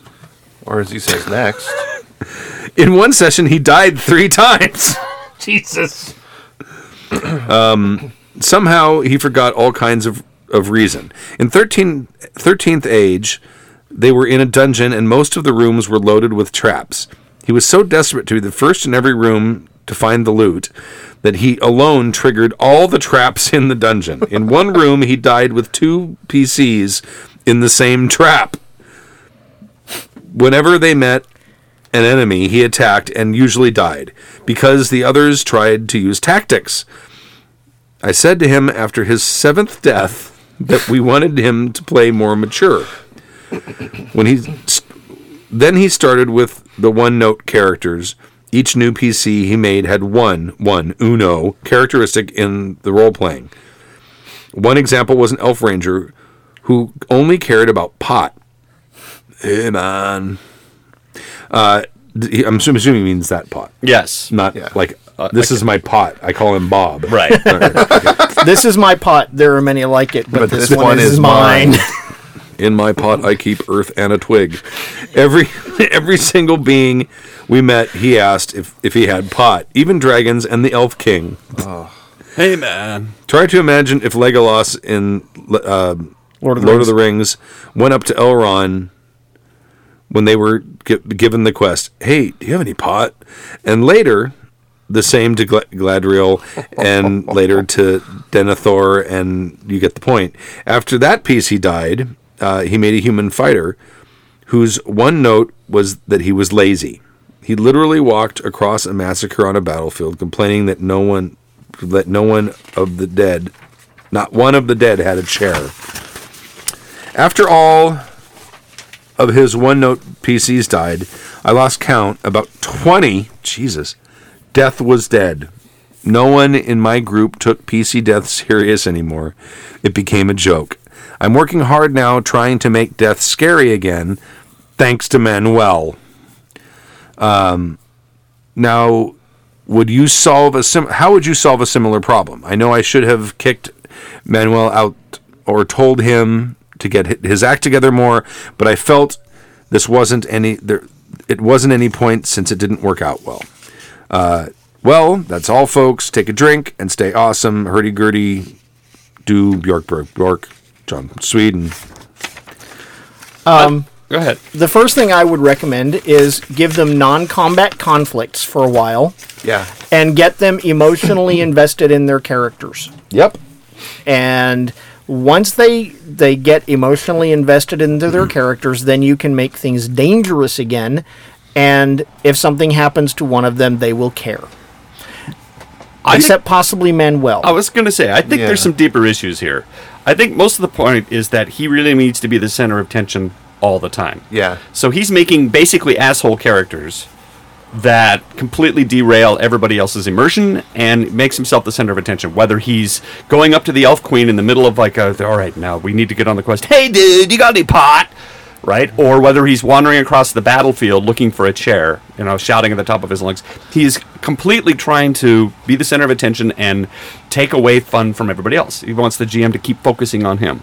And it's going to be really hard, even in a non-combat situation, to keep him from being a prima donna and wanting all the spotlight on him.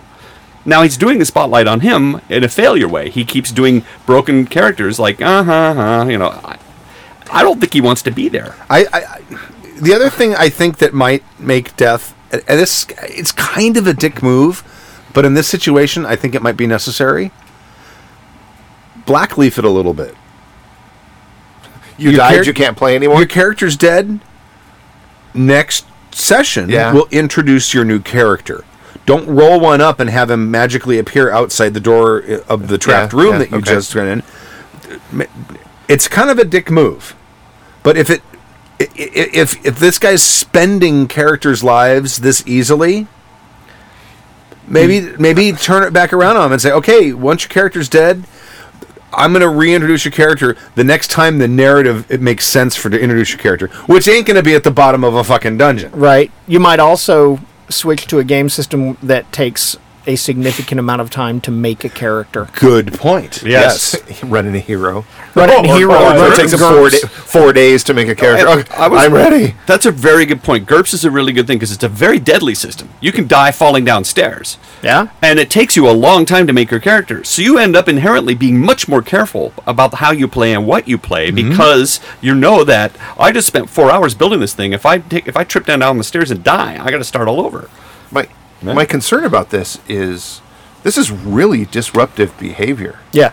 I mean, it's really disruptive. That was my point. Yeah, I would. I mean, I don't even think it's like he wants to be the center of attention. I think he wants to fuck up the game for everybody else. This is one of those situations where I would fall back on what you guys have always said is one of the mantras of Happy Jacks is pull them aside and have an adult one-on-one conversation. Or change the Say- game night. and say, or There's a game night. and not tell them. It's No, but Why have the? that's why I said maybe he doesn't want to play get anymore. rid of him. that's Because we had a similar situation years ago in one of our games where the guy just played a character that was constantly fucking things up because he just didn't want to be there and he wanted to make everybody else Yeah. suffer as well. Now, we ended up the game session, we didn't run that anymore, and he went off and he got crazy. But that's a whole other story. The thing is, we all noticed it. We're like, why? If you don't want to be here, why are you here? Why are you fucking it up for the rest of us? We did too, and I pulled the player. This was in one of my really, really old game groups, and I pulled the player aside, and I was like, dude, you act like you're not having fun at all. If you're not having fun, why are you playing? This is for us to have fun. You should have fun doing it, and if you're not, don't do it. And he said, well, the GM is one of my best friends, and I don't get to hang out with him unless we're playing this game. I was like, damn it, there's 7 days in the week. Find another day to hang out with him if that's what you want to do. Right. But if you're not having fun in the game, then don't play it. Right. Go to the movies with him on Thursday or whatever. Thank you, John from Sweden, who is also in the forum. Yep. So, Hey, greetings. must be And like that's- 2 in the morning there. No, I think it's in early evening. 12, Yeah. 12 or 14-hour difference, maybe. Yeah. No, it's not that far. I can Because we're my phone GMT has minus 9. My phone has world clock. I can tell you right now, except it won't be Sweden, but it will be. Let's see. In London, it's 8 p.m. You could just say, hey, John, why don't you put in the forum what time it is? Or in the chat room. He may have fallen asleep by now. The response comes So back. there's some interesting ideas in the chat. One of them, kill the person standing next to him. Make that NPC a parent of very small children. I like this idea, but I think it has a low degree possibility of working. Yeah. It's kind of a code redding him, trying to guilt him and stuff. No, It ain't gonna work. I honestly think this guy's got some issues. I think this agree. dude has some issues. That's I don't think you're going to be able to fix this guy's problem in the game. It's 8:30 Oh, p.m. holy in Sweden. shit! It's 8:30 p.m. He said, "Thing is, I told him that if he didn't get his stuff in line, he would be kicked. He almost started to cry on me." Oh, see, that guy's got issues. Yeah. That's But I said, he doesn't need a GM. He needs a therapist. he needs therapy. He needs therapy. You need therapy, You need therapy, man. and it's 8:30 there. Yeah. Oh, all right. Good evening, John. See that, and if you'd like to listen live, and you're listening in Europe, for the next few weeks, we'll be doing the show on Saturday mornings, and it's going to be at 10:30, not at 10, so I can get my yoga class and still have breakfast because I still haven't eaten yet. It's noon. He's Yeah, getting I'm- cranky. I'm not yet. Well, I didn't take my diabetes medication, so my blood sugar hasn't plummeted. So I'm fine. And I'm on a low carb again, which makes you less hungry. Yeah, it does. Most of the time. Low carb's good. So there. But yeah, if you would like to listen, you can listen at happychecks.org/live, and it's on Saturdays at 10:30 Pacific time, which is something or other UTC. Something else. 9 hours ahead of that. Which winds up being sometime around 8:30 in Sweden. 8:30, or probably 7:30. 7:30. Are they ahead of us? Seven? Is it? Yes, they're Oh, 9 it's hours ahead 9. of us. So that's still It's Saturday 9, evening. It's 9 there now, so not 8, Friday 7. So evening. 7 p.m. Sweden time. Sweden time. That's right. You can listen to us live 7 p.m. Sweden time. We are global motherfuckers. Bjork daylight time. Bjork daylight time. Okay. Technically, she's from Iceland, but all right, we'll let that go. No, B-O with a little dots over Bjork. it. Bjork. R-K. Yeah. Same Bork, bork, thing. bork. That's Bjork. Isn't that how she spells her name too? Oh, there's No, a J it's got in there. Jeremy, Oh, J yeah, the or your whatever. works. Yeah, okay. Emphasis on the BJ. Yeah.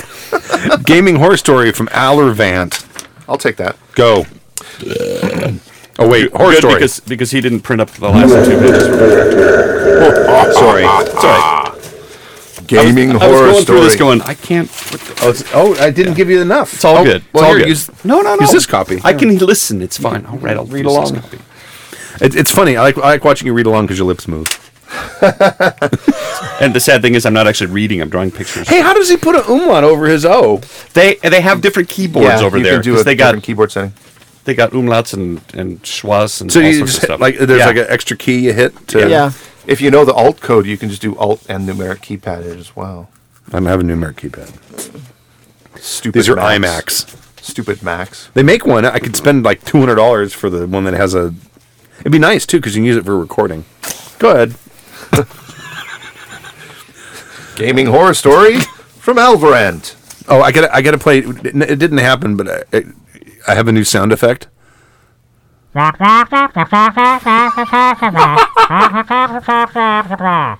And if I want to make fun of Stork with it,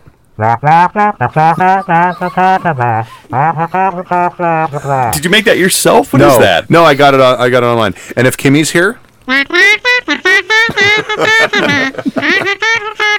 Okay, so what are you going to do for Gina? no, it should be the same. Yeah. Kimmy that and like Gina, the- is that Kimmy like and the- Gina can share. Is that like the grown-ups from the yeah. Peanuts cartoons? Wah, wah, That's wah, wah. yeah. Is that The what guy you were who going did for? it said it kind of sounds. Yeah, it does. It does. And if you EQ it right, it sounds like someone over a phone.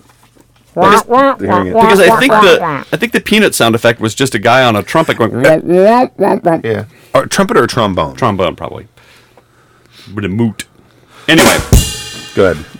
Dear Happy Jack's I got a new crew. soundboard software. Do I don't you know want if you to? guys see this, Do you need like 5 minutes alone with your soundboard here? Because I got all the cool stuff on here. Exterminate! Stork's hair is great! Go ahead. I'm sorry. okay. Take 3. I can go on for days. Dear Happy Jack's crew, I have a GM horror story that I've wanted to tell you for some time. I had to wait because the GM in question is a gun enthusiast. I'm sorry. That's a good reason to wait, I guess. Yeah. And as I read this, my name is Tyler. I had to wait because And he just moved to San Francisco. and I just moved to San Francisco because the GM in question is a gun enthusiast and had just moved to a new time zone, so I feel safer telling this. Our group has been together playing the hero system for a good number of years. Woot. We are a main GM and a backup GM running their own superhero campaigns. This horror story is what happened in our backup campaign. I played a 19-year-old slacker college student superhero who still had some growing up to do.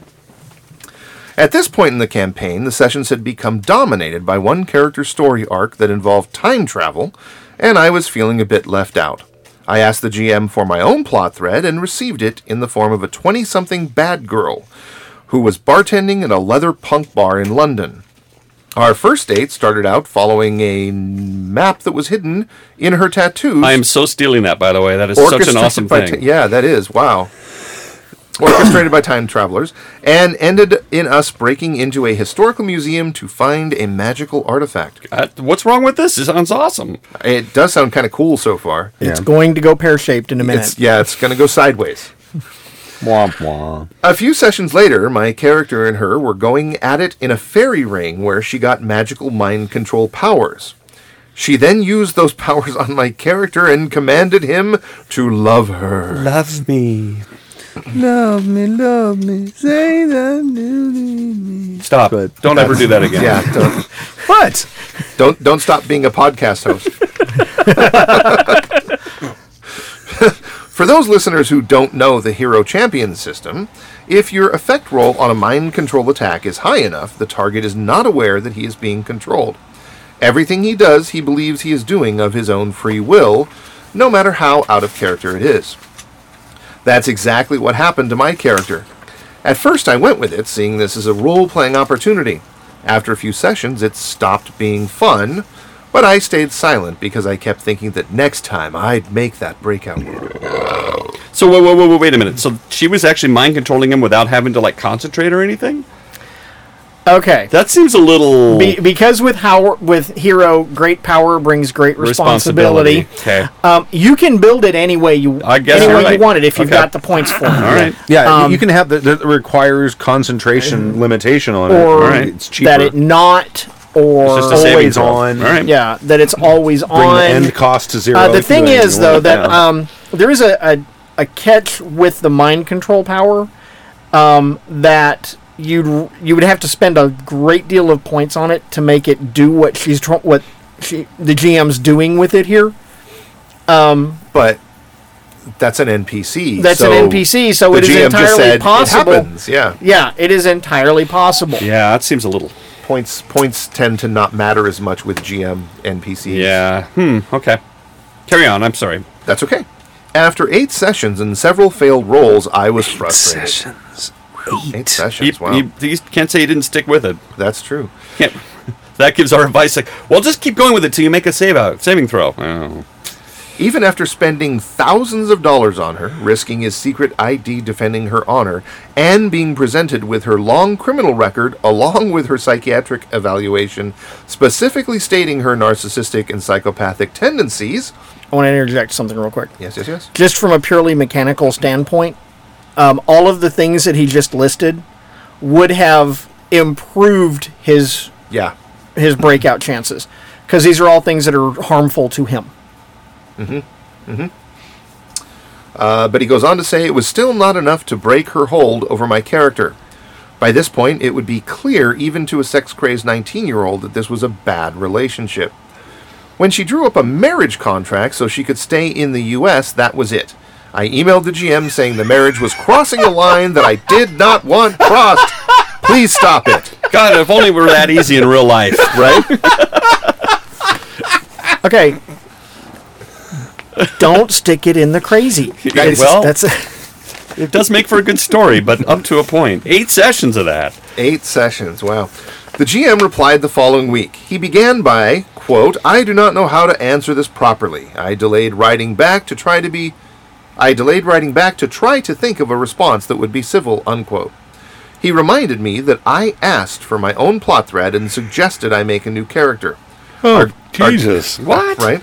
Our group had invested years into the campaign and our characters, so the thought of retiring my character over this was a bit extreme, to say the least.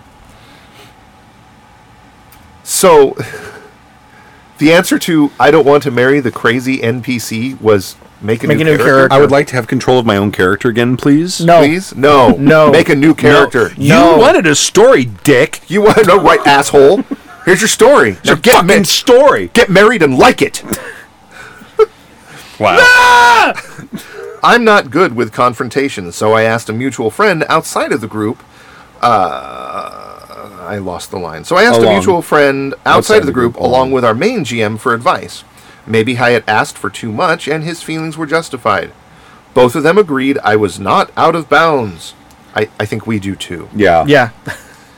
Our main GM was surprised I put up with it for so long and offered to email him to try and be the voice of reason. That only seemed to make the situation worse, since I had dragged our main GM into it. No fair. You told Dad. Yeah, totally right. At the next session in this campaign, the girlfriend suddenly returned to London off-screen, and the mind control over my character suddenly ended. Since he didn't know he was under mind control in the first place, he didn't realize it had just ended. There was no closure or anything, just poof, and it was done. I didn't bring it up again to keep the peace and moved on.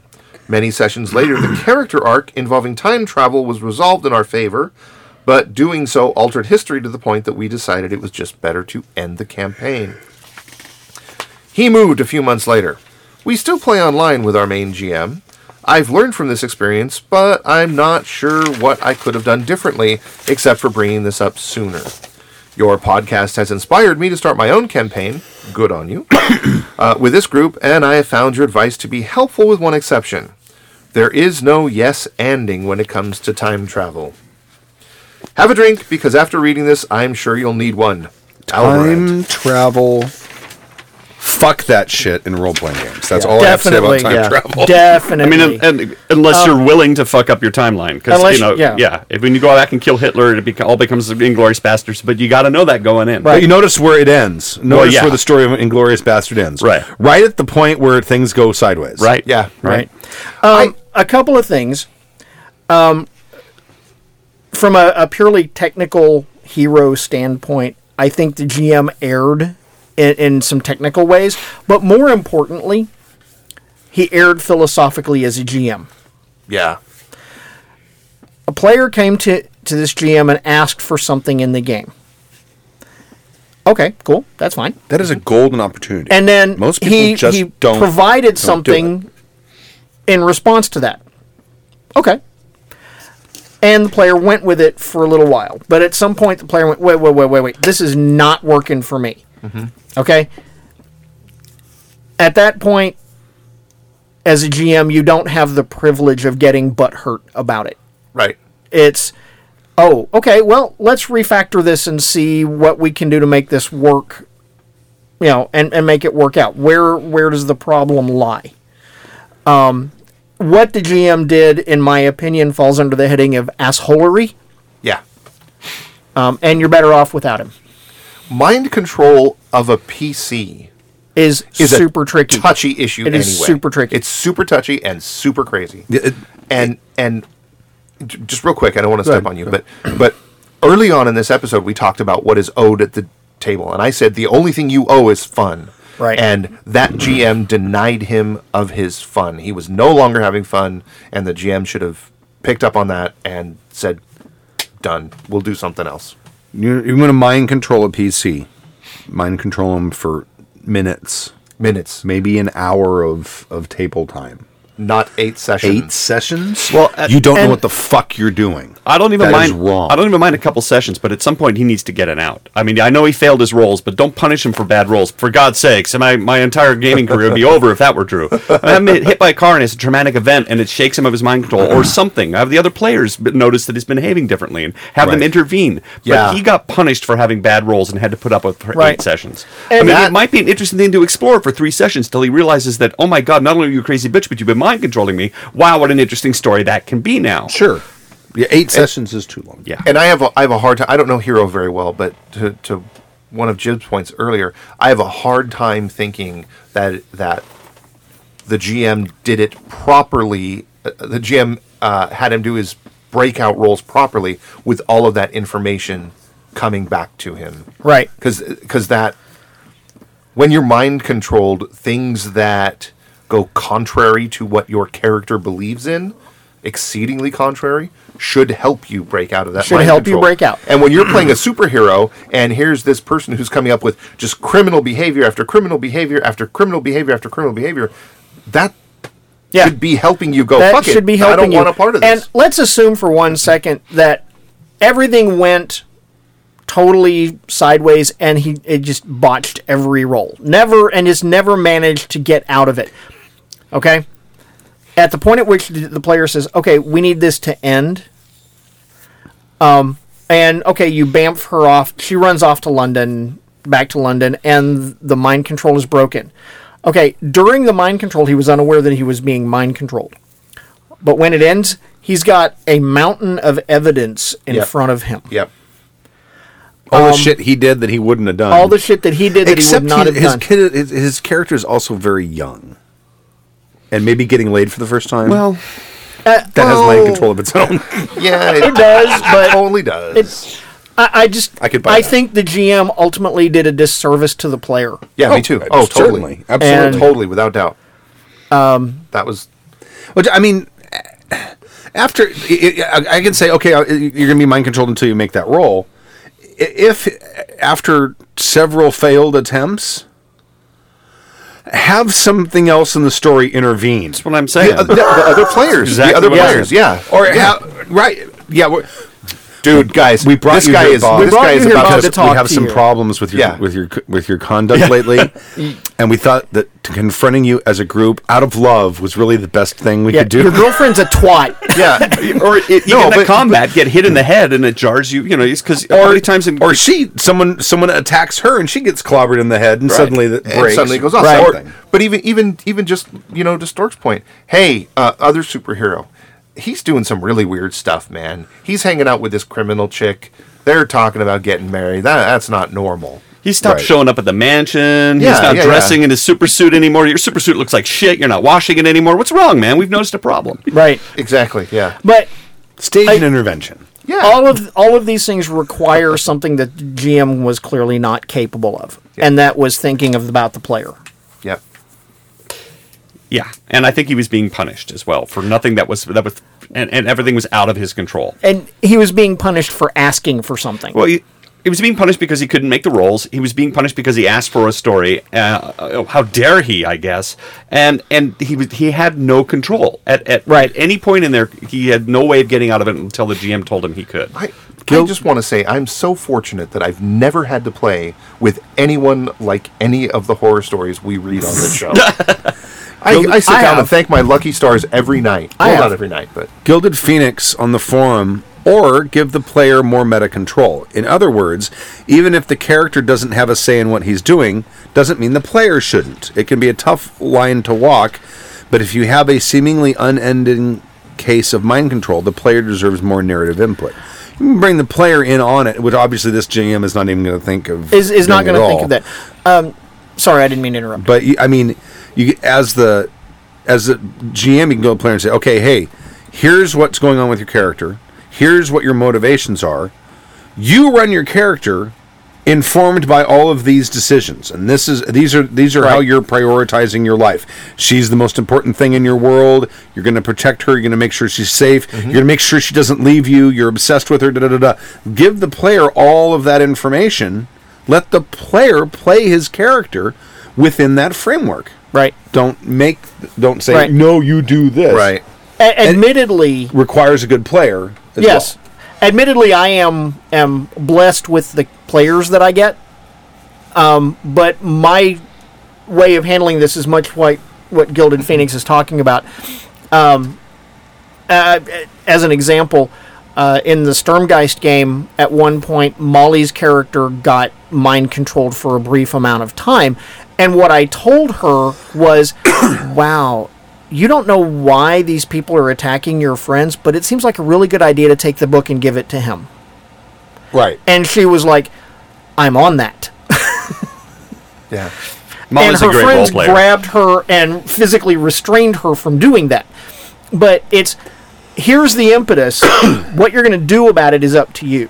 And if the player finds a loophole to let them not carry out necessarily the letter of what's going on, I will let them.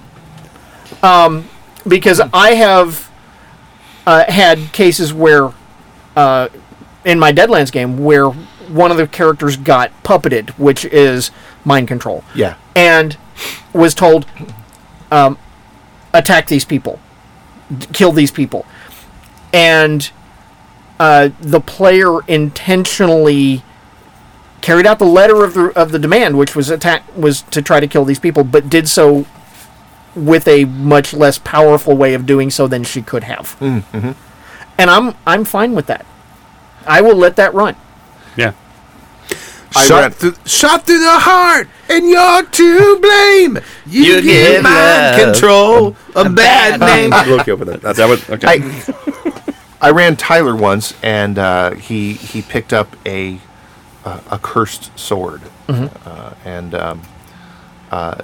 it was actually pretty hard to get affected by the curse because it was weak. Because I don't like doing that kind of stuff. But he wound up botching a couple saving throws or whatever, and the thing about the sword is it made you covet it, and it had other powers which they Precious. yeah it had other powers which they hadn't unlocked yet. Hold on. What? I finished the whole big Lego box with all the Legos in it. Excellent. I'll be right in. Yeah, go ahead. Okay, I got to give him the lunch. But so later he wound up losing the sword, and I had to keep telling him things like, "Wow, you think that guy's got your sword?" And I felt bad for doing that because I was making him act in ways that. But you he weren't didn't like. making him act. Well, no, that's true. You That- were you're giving right. him Bad cues. terminology. You were giving him Yeah. impetus. Yeah, but even so, I was like, this is kind of skeevy. I'm not. This Well, it's feels a kinda skeevy. odd, It's a but- skeevy thing. Yeah, it was. But to take someone and control them like that for 8 sessions. Now, that's- what always happens to me is when that happens to me is my character could be totally ineffectual right up until the moment when I get mind controlled and told to attack my friends, and then it's crit. Yeah, right. All of a sudden, you're like, really? Now the dice like, are in oh my favor? shit, I'm sorry. Vanguard 3006 makes an interesting comment, which allowing the player that freedom can create a great scenario for them to play outside of their box for a while. keywords for a file. Not Right. 8 sessions. I don't think any of us are arguing that it No. can be fun for a little bit, but it had. But you've gotta That guy's end a it. trooper. 8 sessions. That's crazy. Yeah. Your GM shouldn't be allowed to GM or own guns. True. Yeah, that's true. Do you think that's in the FBI file? forgot about that. Are you a GM? So I'm sorry, we can't give this gun to you. Are you a shitty GM? you can't give this gun Are to you a you. Yeah. shitty GM? I'm sorry. We revoke your Second Amendment rights. Yeah. Shitty GM. All right. I'm going to call it because I'm starving. This has been a long one too, hasn't it? No. Not right. We're coming up on 2 hours. Nah.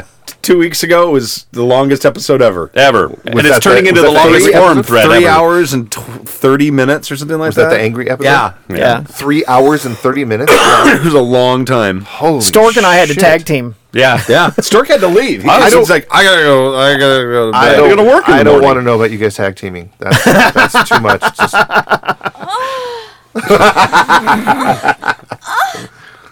I sound just like that. Yeah, you do. I don't want to know. You do now. Again, I Unhear that, Tim. Get see if I that can- image out of your I'll see if out I of your can find brain. a male orgasm too. No, that's all right. that's totally fine. That's good. I'm just going to rip the audio off of the porn. Well, the males don't say anything. Ugh. Well, yeah, I'll put one of the You know what? There was like almost like a hair ball. Alvarant, you're welcome. There's one I watched years ago that was a Terminator one, and Thank whenever you for writing he in. spoozed, it went. So you could find like one of those ridiculous sound effects. Just yeah, take a Alvarant's pickle in the and into a jar of mayonnaise. two email readers or email writers were in the forum. Excellent. That's right. John from Sweden and Alvarvan. Yep. All right. Alvaran. Sorry.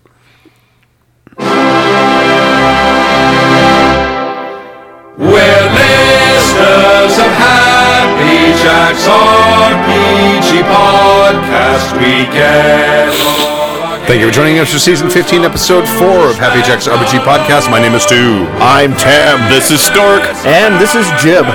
Thank you for joining us. We'll see you next week. Oh, and Orcon at the Labor Day weekend. We'll be there at the Hilton. Are we going to see them next week? I'm not sure we are. Oh no, there's no episode next week. That is correct, No sir. episode next week. So we're gonna skip. But I thank you will very much. see you guys at the fair. Yes. Yep. We'll leave you with a song. hero Pathfinder, Fator, savage lands.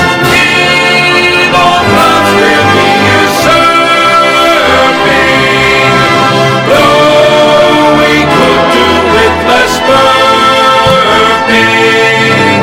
Happy Jack's podcast will be douchebags all.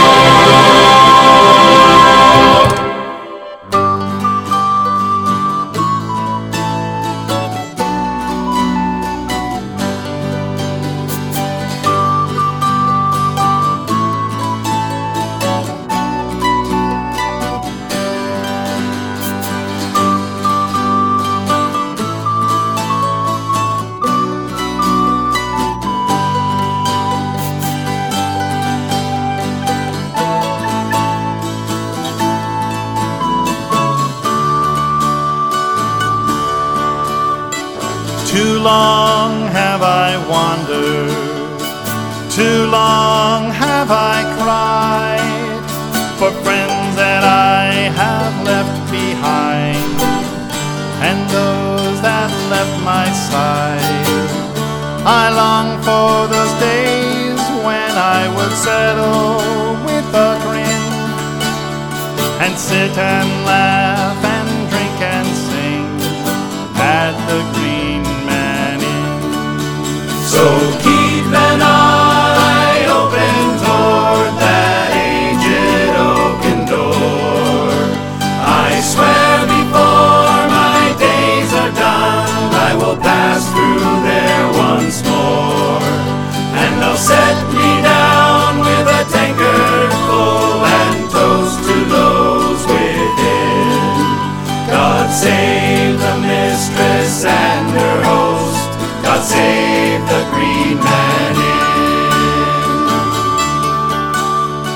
say with age comes wisdom, but it mostly brings regrets. For those to whom I have done wrong and those to whom I owe a debt. But one day soon I hope to be back where I miss most.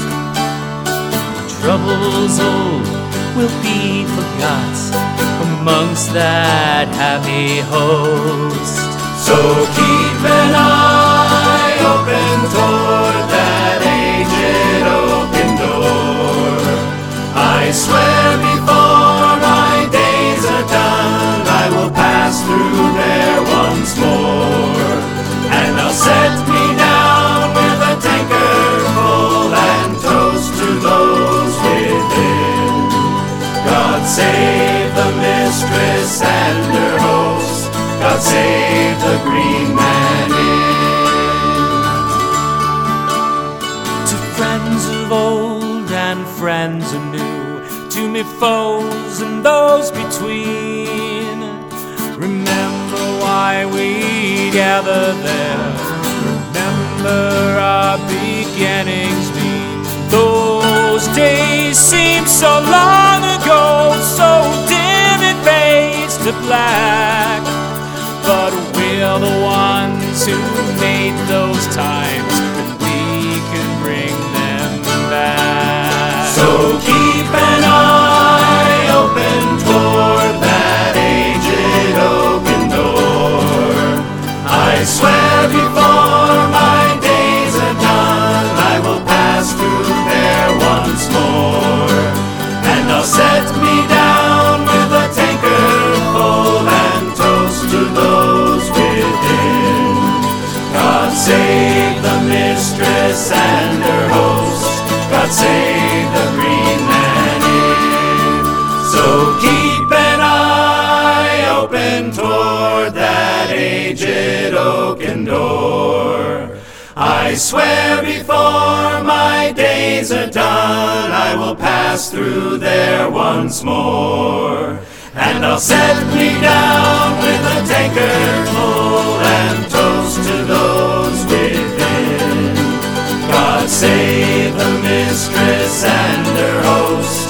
God save the green man inn. God save the mistress and her host. God save the green man inn.